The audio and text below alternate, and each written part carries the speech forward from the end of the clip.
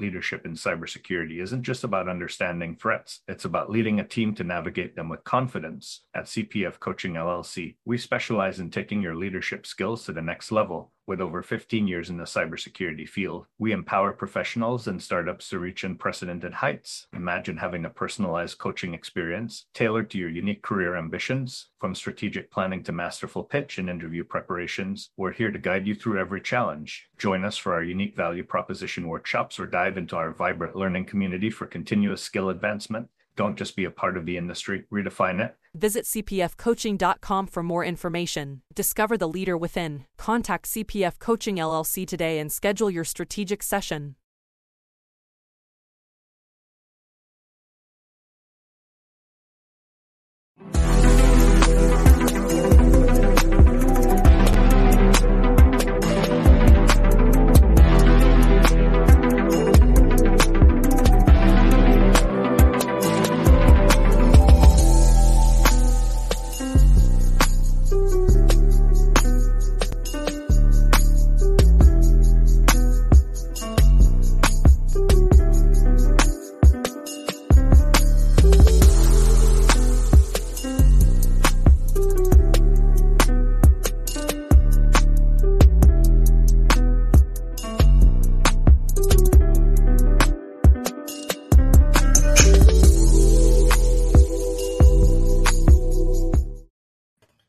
We've taken over breaking into cybersecurity. Not Renee, not Chris, but I've got two awesome ladies joining in, Samara and Naomi.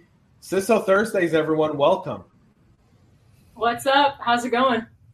You know, it's awesome to have you all here. How's it going? We'll go around the horn, but before we do that, I got to do the quick shout out. So for everyone tuning in, this show is live. Go subscribe to the Breaking Into Cybersecurity podcast on YouTube. Follow Renee, Chris, Samara, Naomi, and myself on LinkedIn if you are not doing so right now. Comment, let us know where you're from, where you're watching from as we get going. But we'll start off. So around the horn this time, we got to go this way to Samara, and then we'll go to Naomi. All right. Well, Samara Williams, Manager of Threat Operations. I'm just here to have fun today and talk about breaking into cybersecurity. That's what we're doing, right? All right, let's go. That's what we do on CISO Thursdays. Let's do it. And I'm Naomi. I'm a Director of Information Security and IT at Beam Technologies. And we're here to help you break into cybersecurity. So thank you for joining us. James, I love the intro video. Yeah, it was good. Such great production value. Right? It's pretty cool. I wanted to surprise him a little bit. I sent it in our Signal group because the three of us got like a little Signal group. And I got 0 comments back from either one of them. I'm like, man, they hate it, but I'm going to play it anyways. There you go. But so, yeah, we're here. It's Thursday. It's before Labor Day weekend. You guys got any – and hang on. I'll just bring him in. The man. He's here. Ran straight in. I couldn't miss this. You missed the intro, though.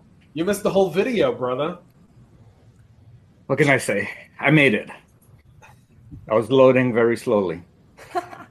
Well, welcome to the show. Let everyone know who you are, please. This is your show. I'm just taking over today. Well, thank you, guest hosts.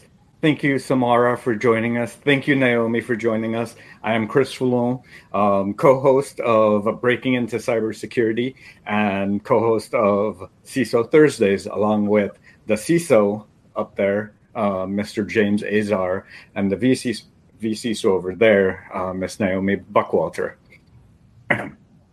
So what do we have on the table for today, folks? Well, we've got a lot of stuff on the table for today. So last week we talked about age discrimination, right? And it was a very contested topic. A lot of people were coming in with different examples of ageism in some way or another. But we want to talk about something a little bit more real today, right? And realer than ageism, yes, absolutely. Because there is the statistics said that almost over 92% of all CISO roles are held by males. Sounds about right.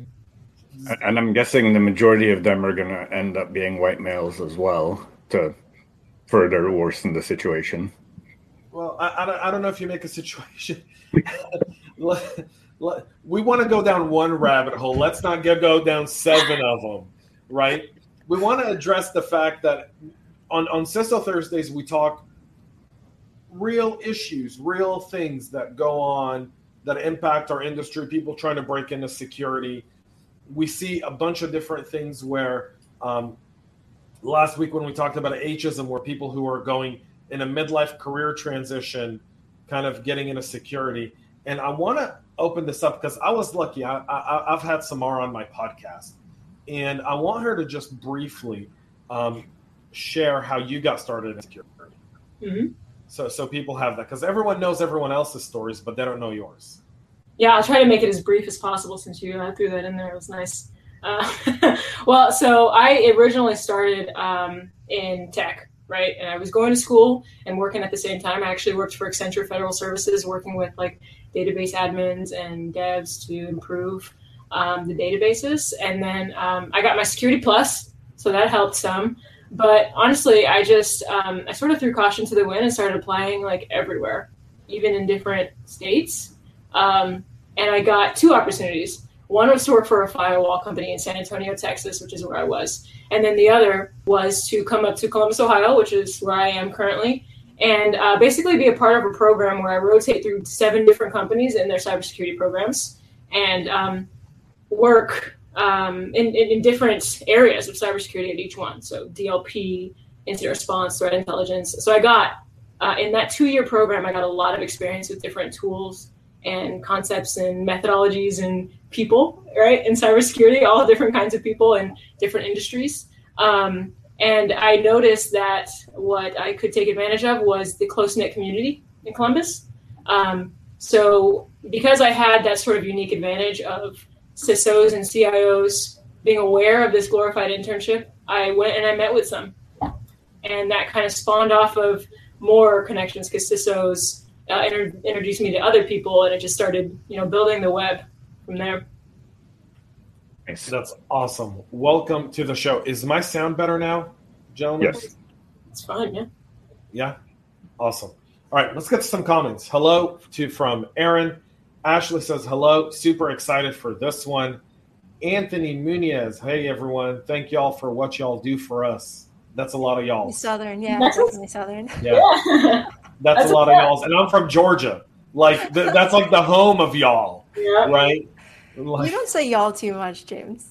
Because I'm not, like, I'm a transplant. I'm not a Southerner, right? Like, I'm a California boy through and through. Like, give me ocean. That's your heart.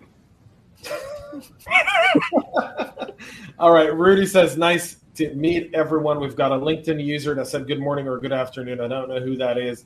The magnificent Mr. James McQuiggan. Good afternoon to my favorite CISOs and James.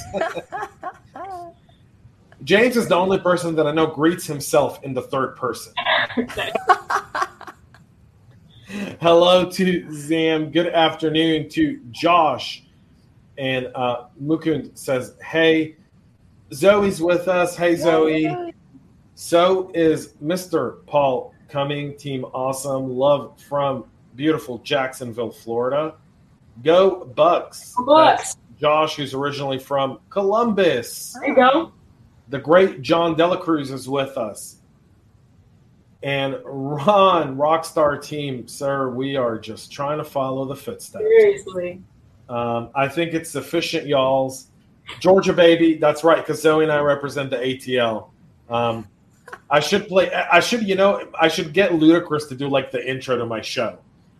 Be crazy. Wouldn't that be? Y'all works for everywhere, I guess. Hello from New York and the CISO Thursday gang. I hope you are safe, whoever this is in New York. Let me see who that is. That's Mark. 19 dead in New York from flooding. Wow. What a tragedy. Jersey. What the? From the remnants of Hurricane Ida. So our hearts are with New York and the people of Jersey as they deal with that storm coming through. I'm so sorry, California. Aaron thinks that California is shaking his head. No, when I grew up in California, California was still a great place to be. Put that out there. Mr. McQuiggan says, nice recovery and comeback, Mr. Azar. Actually, that was really impressive, James. Well done. Thank you. Thank you. You should LOL, meaning Zoe says I should get Ludacris to do the intro to my podcast. I am going to reach out to my guy who knows Ludacris. Aren't you friends with Joe Rogan? Can we have him do it? You know, Joe's got COVID right now, and the internet's really mad at Joe. Yeah, they are. Yes, they are. Yeah, the internet's mad at Joe today. He could still do a voiceover for us. We like him. Come on. Yeah, we do. But it'd be so much cooler if we get like Luda to do it to like the Welcome to Atlanta beat, like just right there. So I'm from PA. There's crazy flooding in PA as well. All right, so let's talk a little bit about where we're at in terms of the disparity in leadership, because I think we can all count on our hands how many female CISOs exist in the marketplace today. Last week we talked about ageism. We're not taking if you guys want like fun topics, I suggest you tune somewhere else. We're gonna have hard conversations. I know at least 5 of them. You know 5, right? Yes. I know Samara's big chief, Lori, is one. Naomi's another. Mm-hmm. Right, we've got Olivia at Amplitude. I'm trying to think. We've got Meredith over at Ellie Mae. We have Helen Patton. We have... Patton's no longer a CISO. She's a CISO advisor. She's at a vendor side. She left the Ohio State. You heard me say Ohio. I'd like be completely like should never answer an email again. The Ohio State University. She's now at a vendor. She's no longer leading a program. I'll take that away from her. Come on. You have Kristen that is currently at Florida Crystals. Yeah. You've got Kristen, and then you've got Margarita over at the Home Builders. I forgot the name of the company. You also have Kristen Davies at Esther Lauder Companies. There's but the fact that we're struggling to come up with names is a pretty telling sign. Monica Verma, yeah, she's yeah, yeah. She's from Monica's absolutely awesome. But think of that, like we can't even name 10 of them. I bet you I can go to anyone and say, give me the top Delta. 10 picks in the drafts. The CISO at Delta. Deborah Wheeler. Yes. And also the CISO at United is also a woman. Airlines have, it seems to be, it might be industry trend. I mean, I don't know. I mean, I will say for the position that I currently have, there were like 70 something applicants, and I was able to see all the people who replied, and I think there was like me plus 2 other women in the whole list. Everyone else was a man, and I was just like, wow. Well, it's pretty bad. So I was preparing for this episode today because it's a very sensitive topic, right? And some people are gonna, come out and I want to keep it very factual. So let me give you a fact. All right, statistics. This was done by HR. Not ZipRecruiter.com. They released statistics, and they said for every C-level role, not just CISO, every C-level role, 90% of applicants are all male. Only 10% are women. But of the 90% of men who apply, only 25% are qualified for the job. Meaning they've got all the requirements that are required for the job. All the rest don't. They just simply apply. Meanwhile, the women who apply are either qualified or overqualified for it. But many women don't apply for the jobs because they're afraid they don't really qualify for the role because they don't meet one requirement in a list of 7. Let that sink in. Why? Apply like you're a 4-year-old in a Batman costume, right? I mean, like that's what we have personally. I mean, I see it all the time. If we want to just talk about tech, I think we can't have this conversation without an honest look at why women just aren't interested in getting these kinds of roles. Like, just think about it. Like, why do some occupations have more females? Like, we don't talk about hiring more men in like childcare roles. I never hear that. Or maybe I'm just not in that community. But like in our school system, like what? Oh, why are there so many more females than men? Like, that's not a conversation, except when we flip it on its head and say, why are there more men than women in tech? be like, well, have we ever talked about the reason why? Like maybe women just don't find it interesting, or probably more realistic, they do find it interesting, but there's so many barriers for them to stay there, be successful, enjoy their career. So we can have both of those conversations, but I don't hear that first part being discussed very much, which is like, is there a real interest, the same amount of interest between women and men in technology? I think it goes even further back, right? Because by the time you decide what you want for your career, you're already in high school, you're already picked out your college, but you've already been stigmatized that you either like tech or don't like tech by the time you're in elementary school or even middle school. So if you don't offer it as a non-gender biased type career opportunity at that young age, you form your bias already. How do we get that number from 90 and 10 to 70-30? I mean, I worked with an organization way back when, and we started to target 6th grade females and get them interested into technology. And I thought it was a really good time, especially because that's when you start thinking about like, oh, what do I want to be when you grow up and things like that. And it was like, we did a whole like preach. It was me. I did a preach on how you don't have to be a nurse or a doctor if you don't want to be, or not a doctor, that's not, but a nurse or a teacher, the ones that women are expected to do, right? Or a stay-at-home mom, right? If you don't want to do that, don't do that. But if you want to get into tech, get into tech. I have talked to people as well who aren't as fond of these industries because of some of the culture around it, being surrounded by men. And, I'm not going to say men are gross, but, some women think they are, right? I have a hard time understanding that because I've always been in male-dominated fields. So I was in personal training before I was in tech, and then I got into cybersecurity. So I'm just used to them, and some people aren't. I don't know. Yeah, I'm a bit like the whole thing of like this macho ecosystem of men is very disturbing, right? And I say that as a man because one of the things I'm always critical of is how do we create an environment where it's not a boys club, right? Where you're inclusive of everyone in their own respective way. That kind of goes to what originally Sissa Thursdays was born out of, the idea of diversity of thought, right? Where you want people who really do, you want people who you really see kind of outside of the purview of just something very, very specific, and that are really motivated to share ideas. And one of the challenges, I think, you talked about 6th grade. I'll go beyond that. I think part of the challenge is it's culture. Think of like career day at school. How many moms go out there that are in tech and talk to kids about career day in school?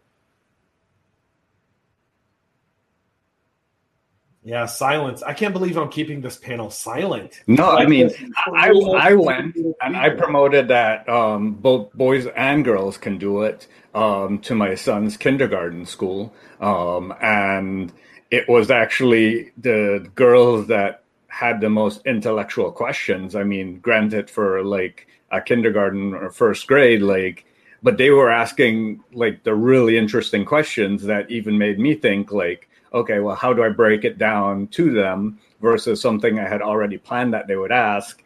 And the boys asked those like standard questions, like, how do you hack into something? Whereas the girls are like, well, how do we keep people safe? Or what do we do to protect ourselves?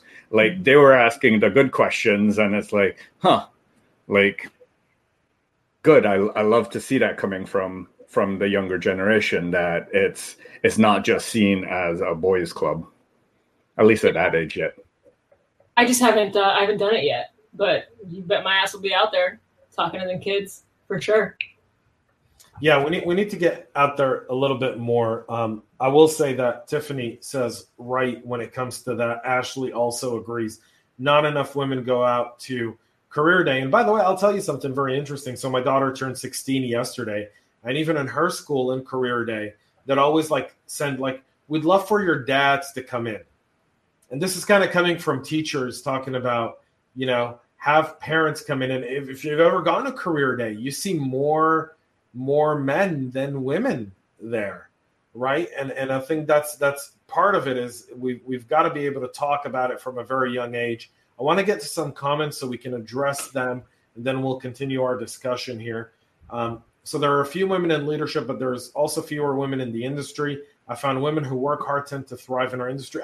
I disagree that there are fewer women in our industry. Samara, share with us how many women lead Cardinal Health, because who runs the Cardinal Health as girls at this point? Yeah. So the women, there's tons, and we're actually, I think we're close to 50-50 in terms of leaders. Now the actual boots on the ground is much different, but and even Cardinal Health IT, the women in IT, it's massive.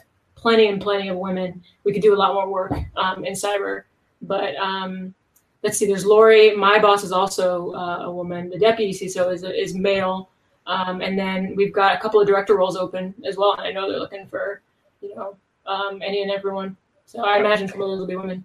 One of my former employers in the health space, it was the same mix. You had CISO, that was she was leading the group. Then you had the services organization led by another female. You had regional hospitals led by female representatives there, and you even like the informatics team. They were predominantly female. So maybe it's the field, right? You have more women that ended up in the healthcare field, figured out that they like tech, and then they came over, and then they tend to stay in that field. Maybe that could be something. I don't know. Yeah, I mean, I'm driven a lot by purpose, and I know other female colleagues are as well. So that could be one of them. Absolutely. Let's get to a few more comments here. Aaron says you have to push yourself into roles you don't feel comfortable in. I do it. Ask the time. Ashley says this feels all about growth and being pushed outside your comfort zone. Nick has probably a very, very sweet comment to all of you. Seeing all of you on my screen fills me with joy. Aaron also says, so it's complicated. It is hard to push motivation. Those who are motivated are more likely to be successful, especially for the C-suite. It can be very demanding. Some just don't want that. I disagree. I think there's a work-life balance here, right, where you don't have to be all about work in order to be a CEO or a CISO or a CTO. You can be about a lot more. Naomi, how'd you do it? I make a lot more than my husband, so I wear the pants. That's basically what it is. Yeah, I mean, this is just the way. It's just the way it works in our house. I do a lot more work than my husband, and he's happy to do it. He does most of the childcare. It works out that way for us. But it took some time for us to get there. But we understand kind of like what we bring to the table. We're a team, and yeah, it just works. I'm sure it's the same for some of the other women in tech too. Yeah. Ashley says imposter syndrome is a real thing for all of us. One element that's helped me is to compare myself to you and try not to compare yourself to you and try not to get caught up by others' expectations.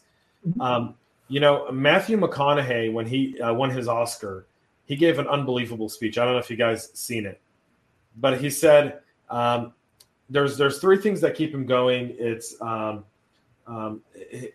people he looks up to, the people he wants to impress the most, and then the person he follows. And he goes, the person I follow is me in 10 years. So he goes, and I already know it's a lost battle because I'm always going to be behind myself from what I really am. But he goes, I'm not trying to follow anyone but myself 10 years from now. And I think that's super awesome. And this kind of brings me to where I want to transition just for a second here. Because one of the reasons I wanted to bring Samara on is because we all have a similar goal with this podcast, which is breaking into cyber. And one of the biggest things that we're noticing is that we got a lot of people who want to get into the industry. In fact, I think, Naomi, how many do you have in your in the cyber gatekeepers, gatebreakers? Sorry, gatekeepers. We had 800 signups for volunteers. Wow. Yeah. And Samara's got 200, right? So there's 1,000 people that are trying to break into security, and yet we can't get them past the hump. And that's why I wanted to talk a little bit about the disparity in leadership, because I think that the disparity in leadership is also in the hiring processes as well, right? If we look at the disparity of who applies for what.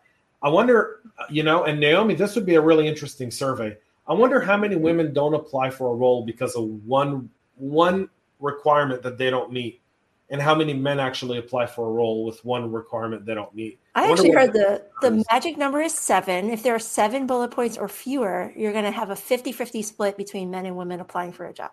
The time it gets more than 7, so 8 or more, you're actually going to have like a really crazy skew. It's going to be like 80-20 or something, where it's men versus female or women. Sorry, you shouldn't use female. It's apparently an adjective. So men and women. So that's the thing. If you keep it to 7 or fewer, you're going to end up getting more women hires. But if you have 8 or more, it's the weirdest thing. I have seen the report on this. I didn't see the data underlying it, but I believe it. Anytime I look at a new job description, I take a look, and I usually just get tired after reading 10 of them. I'm like, oh, I don't know if I can do all those. Well, to me, the first so the first line is always the most dismissive line for a lot of people, right? Which is like a college degree required, like a bachelor's or equivalent. And most people can't really categorize equivalent. They don't know what equivalent is. And by the way, an ATS doesn't know what an equivalent is. An ATS only knows what a bachelor's is. Oh, the classic gatekeeping of the college degree. I can tell you, I have so many college degrees. I don't use any of them. The only reason why I went to college is so I can grow up. I was like an immature little brat. I was like such an introverted person. It was like crazy. When I went to college, completely transformed myself because I didn't want to stay that shy, introverted person. I took on a whole new a persona almost, where now I could actually make friends and be okay with people. It was just a whole different me. And the reason why I could do that is because college gave me that opportunity. Did I go to college to learn? No. I already kind of knew stuff, but I don't think I learned anything in college. I think I learned how to study to pass a test. Yeah. And I learned computer engineering, which is not even close to what I'm doing now. So there you go. Monique says, my mentor told me to stop focusing on what I don't have in the job description and instead focus on the great skills that I do have. That is hard for me. When I coach and mentor individuals, 60% of the requirements, if you have that, go ahead and apply. That's all you really need, because it's a wish list. And most of the times, by the time you get to the interview and you ask them what you're really looking for, the job description and the things that they list, maybe a quarter of them are really important to the hiring manager, and all the rest were fluff that got added to the process as a screening mechanism. Yeah. Do you all think that separating required qualifications versus preferred is helpful? Yes. Because what I've seen, especially from women, is that if you have one long list of requirements, they want to do all of them. Right. So if you separate the required from the preferred, they could go, I have all the required, but I maybe don't have all the preferred. And I'm like, well, go for it. Now, if you say you don't have some of the required, I'm like, so where do you feel you fall short? And then you dig in a little more to see if you're really missing the required. But the fact that you can separate them out, I think, gives them more confidence that they should go ahead and apply for it. See, the problem with that, though, to me is when you separate it out, it doesn't mean anything, because at the end of the day, the ATS systems, and again, I'm going to go back to the ATS systems because that's really the number one obstacle for so many people, is you're putting in the required skills. It doesn't know how to differentiate between required and preferred. Some of them do. You could give a weighted value to a keyword as part of your search. So you could give the preferred a smaller scoring value if it's found in the resume, versus one of the required skills, give that a higher scoring mechanism. Okay. Or you don't be a lazy ass hiring manager and you go out and get people, and then you get their resumes and you say, recruiter, give me this person. I don't care what you think about it. That's what Samara does. So you actually go out to recruiters and say, this is the person I want, go bring them? Yes. Sometimes. Yeah, and we find them through social media and their GitHub and all the things they put out there. And that's why we keep saying you need networking. Because if you are seen more than just a 2D piece of paper, if you are seen as a fully baked human, people are going to be gravitated towards that. I think part of the main reason why I got the job I have now is because I have been more vocal on social media. And people are like, oh, I see her more as a person with actual like thoughts and feelings and stuff. So I'm interested. Let me talk to her. I think that's probably how it happened. It's not because I sent in my resume. I did not apply for the job I currently have. And I think a lot of people have that same story. Yeah, I need to see a digital resume. Yeah. You know, I'd love to, like I said, I'm a full proponent of getting rid of paper resumes altogether and moving to video. I think video makes like... There's problems with that too, though. Like there's problems with that too. Like people are just going to be biased no matter what. There's going to be unconscious bias. And if you do a video resume or whatever it is, people are going to be like, oh, that person's too old, or that person's got a weird accent, or they got a lisp or something, you know, like I can't see myself working with them. Right. Or you have people that are shy recording themselves, right? I'm comfortable doing this, talking to people like on a podcast, but me recording myself for like a course or for a video, no, like I can't do that. Like I feel weird. Absolutely. So, let me push back against your unconscious bias here for just a moment. People can look at names, schools, companies you worked for. Yes. Go look up your social media. True. They can do all those things and decide beforehand. They can see your profile picture and say, all right, not even hearing a word you said, right? Just looking at a piece of paper and looking at your Instagram page or your Twitter, garbage dump fire, or your liberal arts degree, or any one of those, and deciding that they're going to let their bias play a role. You know, if what we're trying to do is make it more accessible, give people more chances. And I promise you one thing, if you're trying to break into security, right, you're doing so much to focus on a piece of paper that maybe 7 times out of 10 doesn't even make it. Doesn't even make it to the hiring manager. But a video would. I don't know if I would spend my time watching video resumes. I don't know. I would rather talk to somebody, get to know them, and then give them part of my network, share my network with them. And I've made connections for people where they've landed jobs just because I got to know them. I don't have a position open for you now, but I do know somebody who does. Mm-hmm. And that's where hiring managers can help each other. It's like, if we are really serious about winning the war on cybercrime, we need more defenders. How do we get more defenders? We need to start sharing our network, making opportunities for people who don't have chances, and give them chances. Teach them how to be great security professionals. They don't just spring out of the ground like groundhogs. We need to train and mentor them and then take them where they are. Like, they're awesome. They're all awesome. They're all awesome. Well, some of them kind of suck, but some of them are awesome. And then you take them and you grow them. And then that's what we need. We need that. I'm so frustrated. So here's a cool comment here. And this is by Nick. Is it really breaking in? Because it feels like a gentle glide through the networking river that eventually leads to the lake of employment. I like that. Yeah, not a gentle ride. Of the hurricane coming in. It's not a gentle ride, because, I mean, for a lot of folks, especially if you're not comfortable networking, if you don't know who to network, if you don't know what groups to reach out to, you don't know who to reach out to. If you reach out to the wrong people, you get the wrong advice, and you take that for granted. Like, I wouldn't say it's a gentle ride by any means. Like, even back in 2012, when I started going that route, I had a lot of people tell me, like, oh, no, this is how you have to do it. And I'm like, no, I don't want to go that route. I don't want to do that. And I just kept going my way because I didn't want to go down the technical route. I didn't want to be a firewall administrator. I didn't want to be stuck behind a SOC team being a log analysis person. Like, no. By the way, Chris wrote a book about breaking into cybersecurity. Yes, he did. Somebody commented on my LinkedIn post. I need to send that.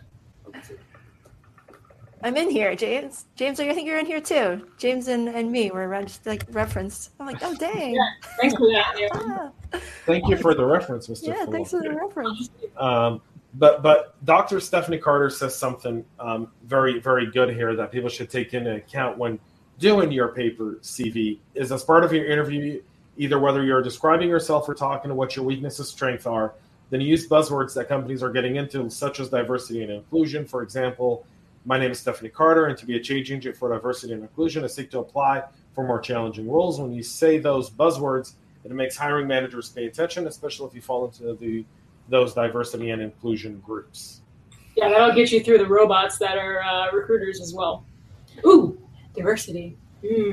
I have so many feelings about this. Listen, you'll get diversity if we get rid of the unconscious bias and the poor hiring practices. I am convinced of this. I do not think we should lower any bars. I don't think you should be like, let's make it easier for more diverse people to come in, which is, by the way, the most racist thing you can say. He's like, obviously these people can't get in on their own, so we have to make it easier for them. That is racist. Like, you're trying to not be racist by being racist. Like, think about it.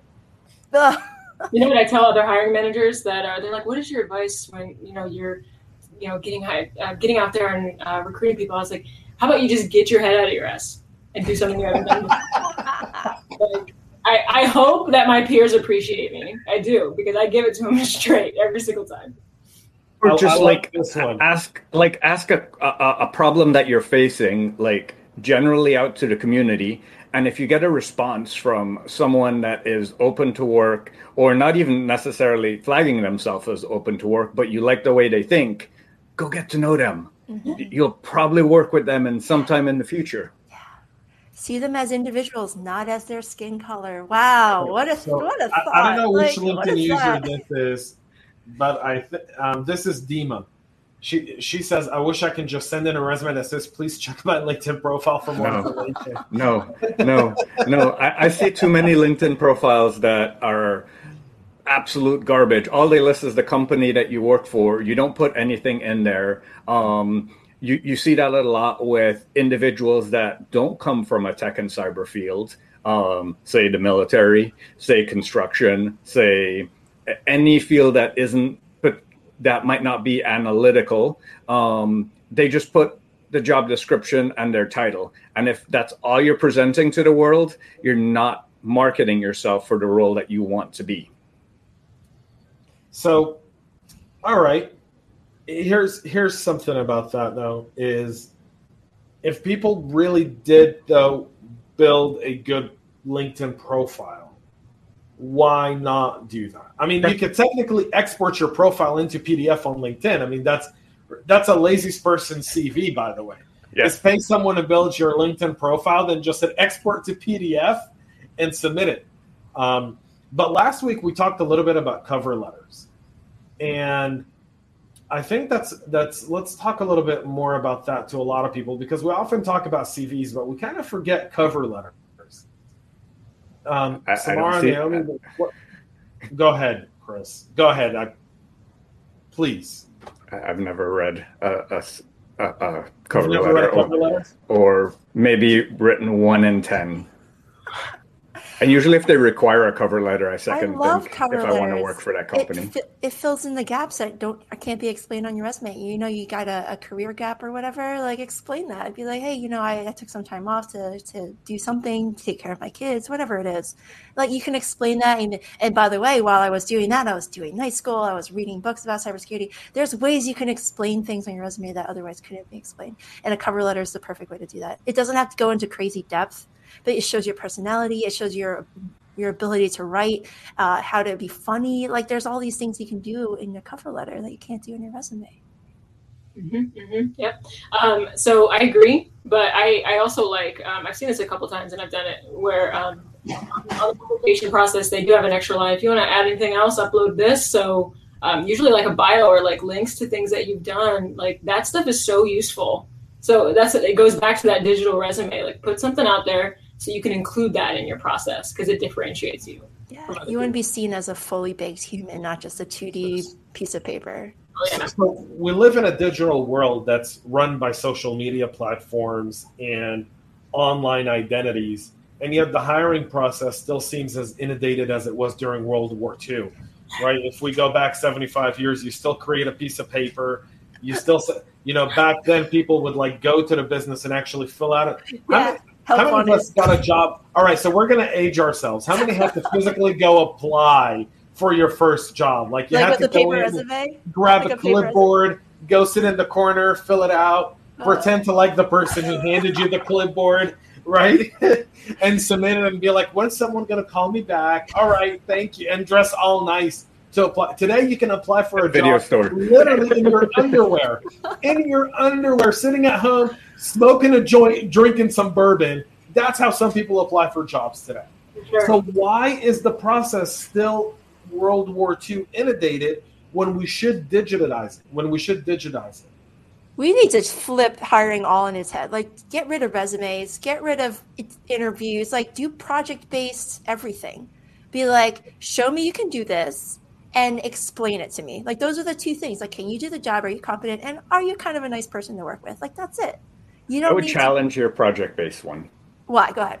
So if you're an individual working 2 or 3 jobs just to satisfy your company, and then to get a new job, you have to work on a 10 or 20-hour project just to get an interview, and then you get nothing back from that, like from that company. It's essentially like you're getting free work from those that apply. And I don't agree with that. Bill, we can be careful with the projects. Don't make it 20 hours long. Make it 20 minutes long, and then if they pass that's not a project. That's a quiz then. Okay, a quiz. but depends on the role, right? If you're trying to hire someone who's just trying to break into the industry, then maybe you do a capture the flag, or maybe you run some sort of virtualized training where you bring, like, remember those weird group interviews where they stick 60 people in a room and, you've got the loud person, you've got the quiet person, you've got, the person who's like making fun of the whole process because really they're just making fun of you now, James. Right, like I'm describing our whole group now.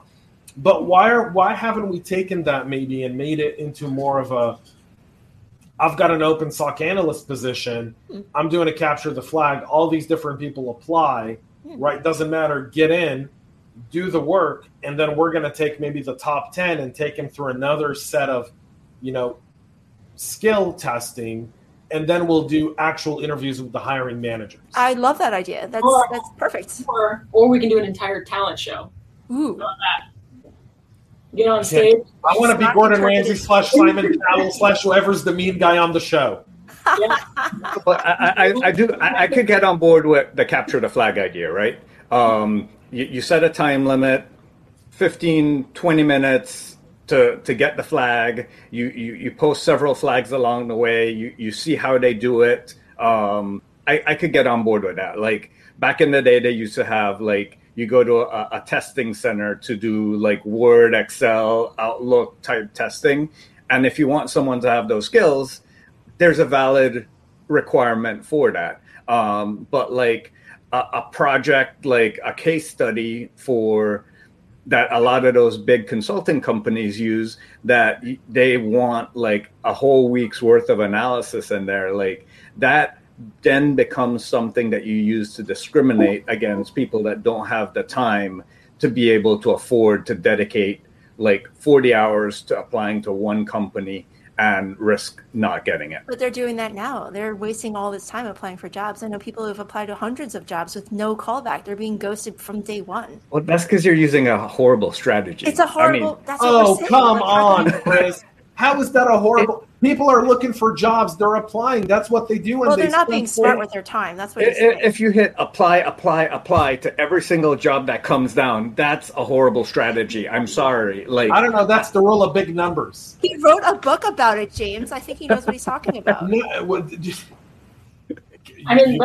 talk about authors who've written books who had no position? Right? I'm not saying Chris is one of them.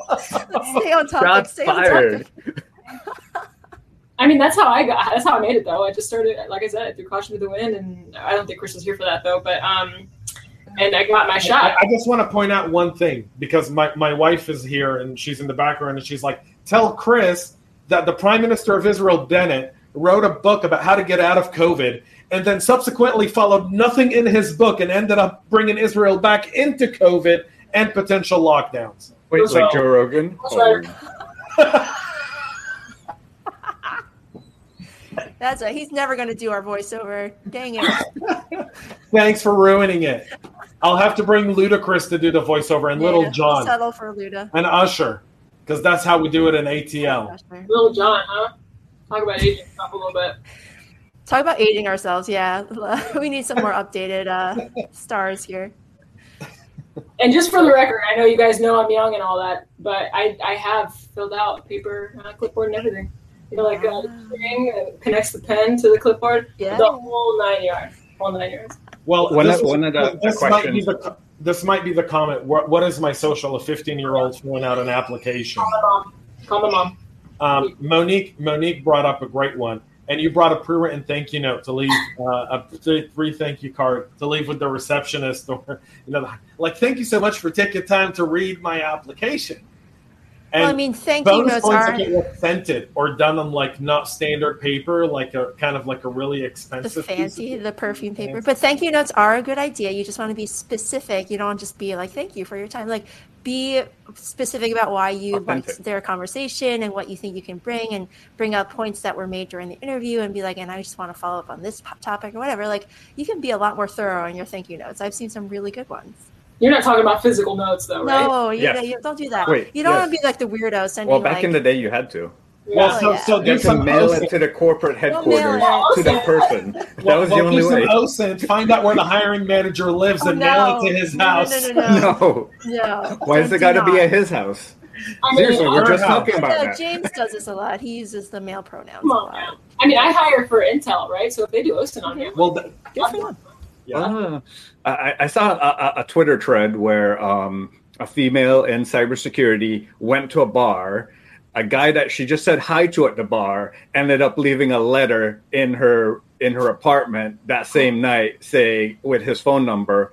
And then the next night she went to the bar, asked her if she got it. Yeah, that's creepy, OSINT. I don't have. Yeah, that's creepy. I have nothing appropriate to say. I have nothing, but I do want to get to Ashley's question because I think it's a very good one. How to avoid being ghosted in LinkedIn messages, even by hiring managers. Go ahead, Samara. Okay. So I'm going to be honest here. I do not want to hear your whole spiel. Don't send me a novel about yourself. You just need to hook me in some way, right? And what I generally do, this is personally what I generally do, which is anyone, is I appeal to their ego. People love talking about themselves. I love talking about myself. Hit me up. Oh, I'd love to know a little bit more about your journey. And then, do that gentle glide, whoever said that gentle glide, they'd slide and, to talk about the role that you might have open or future roles. I love that. One hook that's been getting me really interested lately are video messages on LinkedIn. I've responded every single time someone sent me a video message or even an audio message. I find them so novel and so cool that I'm like, you spent 15 seconds of your life to send me a video. I am going to reply to you. And that's what I do. Absolutely. Yeah, it's cute. Now it's cute. To add to that, like, comment on some of the things that they post, right? You see that they posted this. Integrate what they're posting, what they're doing, either to your message or like if they post a role that you're interested in, say, oh, that's a really cool role. Like I'd be interested in that. Do you mind if I reach out to you? And most of the time they're going to say yes. And then you reach out to them. And for not being ghosted, you actually have a conversation with them and not just ask like, did I get picked? Like, what are the next steps? Like, share information so they're hiring for OSINT. Share a useful article. Share something that shows that you're in context about what you're interested in. Or you're giving them value. You're not just asking for a favor. And I hate when somebody's like, they just send me their resume with no intro. And they're like, can you review my resume? I'm like, thanks for the homework. I don't even know you. Why are you sending me this? I know. Like, my time is limited. Once it's spent, I can't get it back. Like, I'm happy to help you, but please let me get to know you first. Jeez. Don't just give me the homework and leave. I like the one-liners I get. Like, hey, I hear you're reviewing CVs for people. Here's mine. Yeah. can you have it done by tomorrow? And I'm like, this is actually what happens all the time. Yeah, I don't work for you. I've got other stuff I've got to take care of, buddy. I dedicate a specific time a day in a week to kind of do the stuff that I do. And so, definitely don't do that. There's also the LinkedIn automated feature that, you work at company. And the one I love the most is, hey, I saw you work at Confidential and I just applied for a role. I get that all the time. I work at Confidential, and you thought Confidential was a real company? Or did you have a specific other company in mind that you thought I worked for? I'm just curious. I love when people look at Confidential's website and realize that Confidential's website talks about the company really wanting, outsource software development because, it's really important. And I'm like, you got all of that from, sometimes you got to have fun. And so I don't know why you don't reply and just say, you got all of that from Confidential's website. That's unbelievable. Could you show me the reference to the web pages you saw all this stuff on? I'm really curious. Like, have fun with people, man. Mm-hmm. But Zoe says, I've never reached out to recruiters, but I have reached out to people who work at the companies I like and connect with them. Then I try to be as visible as possible. And that is also very... That's good, Zoe. Zoe's doing it right. Reach out to everyone. They start recommending you to other people and making connections for you. That's what you want to see. That's the best way to be introduced to somebody is through someone. So that's how we met, Samara. Exactly. It's exactly that. But if the people in your network aren't introducing you to other people, they're not worth shit. And now we're going to hang out next week, you and me. See? Lunch. Yeah. 3-hour lunch. 3-hour lunch. Yeah. I've ever seen. Okay. Don't forget to mask up. Yeah. 3-hour lunch? What are you guys eating? I don't know, actually. Are you guys like something amazing? Are you guys getting the chicken, skinning it, killing it, cooking it, waiting for it, then eating it? Is that kind of like, is it one of those like fully hands-on? Yeah, like probably twice. Yeah. Twice. 2 chickens. 2 chickens. Oh, that's creepy is one of the comments from LinkedIn. What? That's not killing a chicken? Come on. My neighbors have chickens. I've seen them slaughter them in the park, like the nearby park. I'm like, is this legal? I don't know. They were like literally skinning the chicken or pulling. Now you've just reminded me of that Parks and Rec episode where Ron Swanson brings a pig to the park. So you know what? Let's talk about unifying efforts, right? Because so many people are trying to get into the industry. And I don't think the problem is helping these people break in. I think the problem is more we've got to do some outreach to upper management, right? And get upper management to really get those risks. What are some of our best practices maybe as a group and maybe how others here who have influence on upper management can do to really get some of these people at least through an interview so that they kind of get those no's out of the way so they can get a yes? I'll recommend people. If you're in upper management and you see someone qualified for a role on someone else's team, recommend them. Like, be proactive. If you're mentoring someone, if you're coaching someone, if someone else in your network says, hey, I'm working with this person, they're looking for so-and-so role, and you know of that role as a third connection, just pass on that individual. Say, someone in my network has been coaching with them, says really good things about them. I think you should interview them. And you're honest about it, right? You're not saying that you know this person and you're great. You're just saying, someone in my network that I trust this person, the web of trust, pass it on. The web of trust. Well, I don't hand resumes to hiring managers who don't hire based on potential, especially the entry level ones. If they are like experience hogs, they want everyone to have 5 years. I don't even waste my time. I'm not going to waste my effort on that. Could you try to reform them? Some people are past reforming, honestly. I try first the initial get your head out of your ass, and then I start to gentle a little bit more. Hey, how about you try to get your head? I do that too. I actually look I look at the job description before I pass it on to anyone, and then I try to change the mind of the hiring manager if I see a lot of gatekeeping going on. I'm like, have you considered having, like, one person just emailed me a JD for a SOC analyst, and it required like 6 years of a SIM experience and log analysis and stuff. I'm like, have you considered less years of experience, because you can learn this? And I was trying my little tricks to like break down the gates, and he was like, yeah, I think I could make it down to 2 years. I was like, good for you. See, like, that's not bad. Yeah, that's all it takes. Yeah, I think there's a need for a shift, and that shift has to come in the way we start to look at potential and define what potential is. And you talked about a SOC analyst with 6 years of SIM experience. Come on, you know what? If you're in a SOC for 6 years, you're managing the damn thing at this point, or you're terrible at it. Yeah, or you're super terrible at it. Right, those are the only two options where someone would have 6 years of SIM experience, and that's not the person you want to hire to your SOC. Mm-hmm. Like, literally, the turnover in SOC is critical. So we did the veterans breaking into cybersecurity last Friday, and Chris was there, and many others. And one of the things we talked about, one of the things I brought up is, you don't necessarily need to be IT to get into cyber. There's so many non-IT roles within security. And so often when we do CISO Thursdays, people talk about the IT aspect of it. If you're not strong at IT, you don't have to be to get into cyber. There's plenty of roles that require, people have good copywriting skills for policy work, people who have, kind of a deductive data mindset where they can look at, data and reach conclusions or reach recommendations, and writing policies and documentation. Marketing, teaching.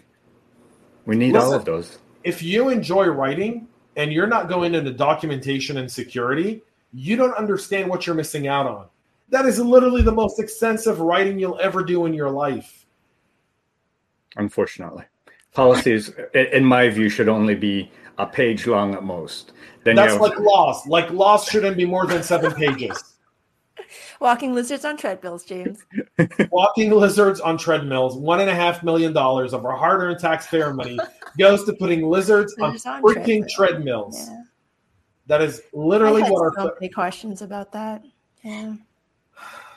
ASVAB for cybersecurity. I think that would be good. Actually, I was listening to a fellow podcaster called Aware Security, and the host does a personality quiz and characterizes it into 20 different personality types. You're talking about George Feeney's podcast? Yes, that's the one. Yes, well aware. George Feeney's the CISO over at SMU. Yes. Yeah. His book is awesome.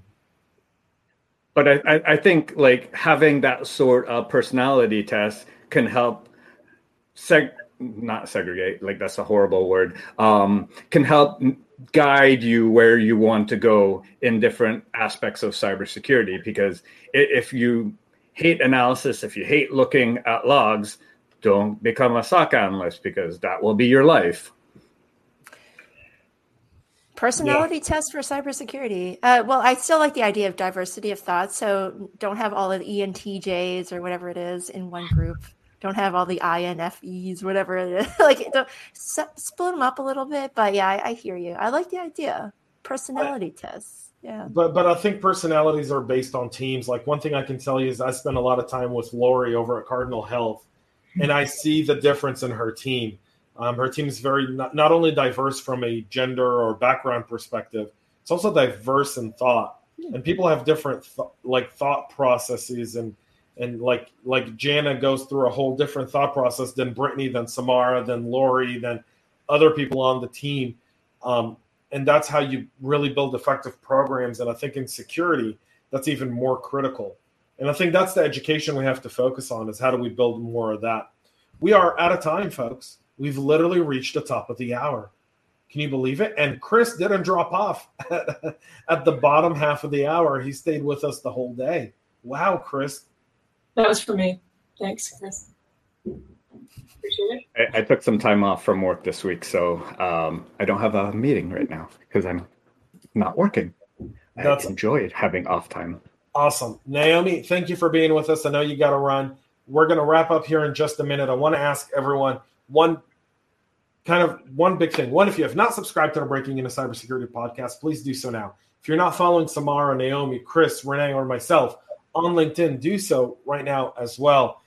Just go find us on LinkedIn and connect. I think I speak for all of us here when I say we connect with anyone. As long as your first message isn't, what kind of EDR solution are you using in your business today? Then I think we're going to get along just fine. And I speak that on behalf of all of us here by saying that we're here to absolutely and positively help. It's Labor Day weekend, everyone. Go enjoy your weekend. Disconnect, really kind of disconnect a little bit from burnout and from the job search and refresh and come back for everyone. Chris, any parting words? No, thank you for joining us. If you're on YouTube, don't forget to subscribe, hit that notification button so we come up next time on your browser. If you are following us on podcast, don't forget to subscribe on your favorite podcast platform and share it with all your favorite people. That's how we could get more folks into the industry. Samara? I'm on Twitter now. I'm much more active. So reach out, hit me up. Oh, come on. Twitter's awesome. You should see the stuff I post on there. It's a good day. But yeah, and also don't make life harder than it needs to be. Take a day at a time. All right, here's the deal.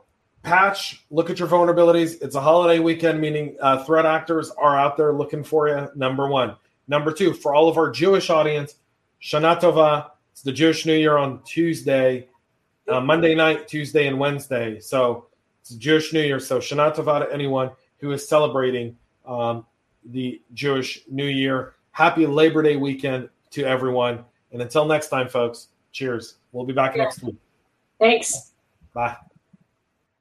Bye. In the rapidly evolving world of cybersecurity, your business needs a guide that's as dynamic as the threats you face. CPF Coaching LLC delivers unparalleled expertise to elevate your cybersecurity startup or business. With a decade and a half of specialized experience, we're not just advisors, we're your strategic partners in growth and risk mitigation. Our tailored advisory services range from immediate hourly guidance to comprehensive 3 or 6 month packages, all supported with encrypted messaging for real-time assistance. For more information, cpfcoaching.com is your destination. Forge a path to success and distinction in the cybersecurity landscape. Connect with CPF Coaching LLC today and secure your business's future.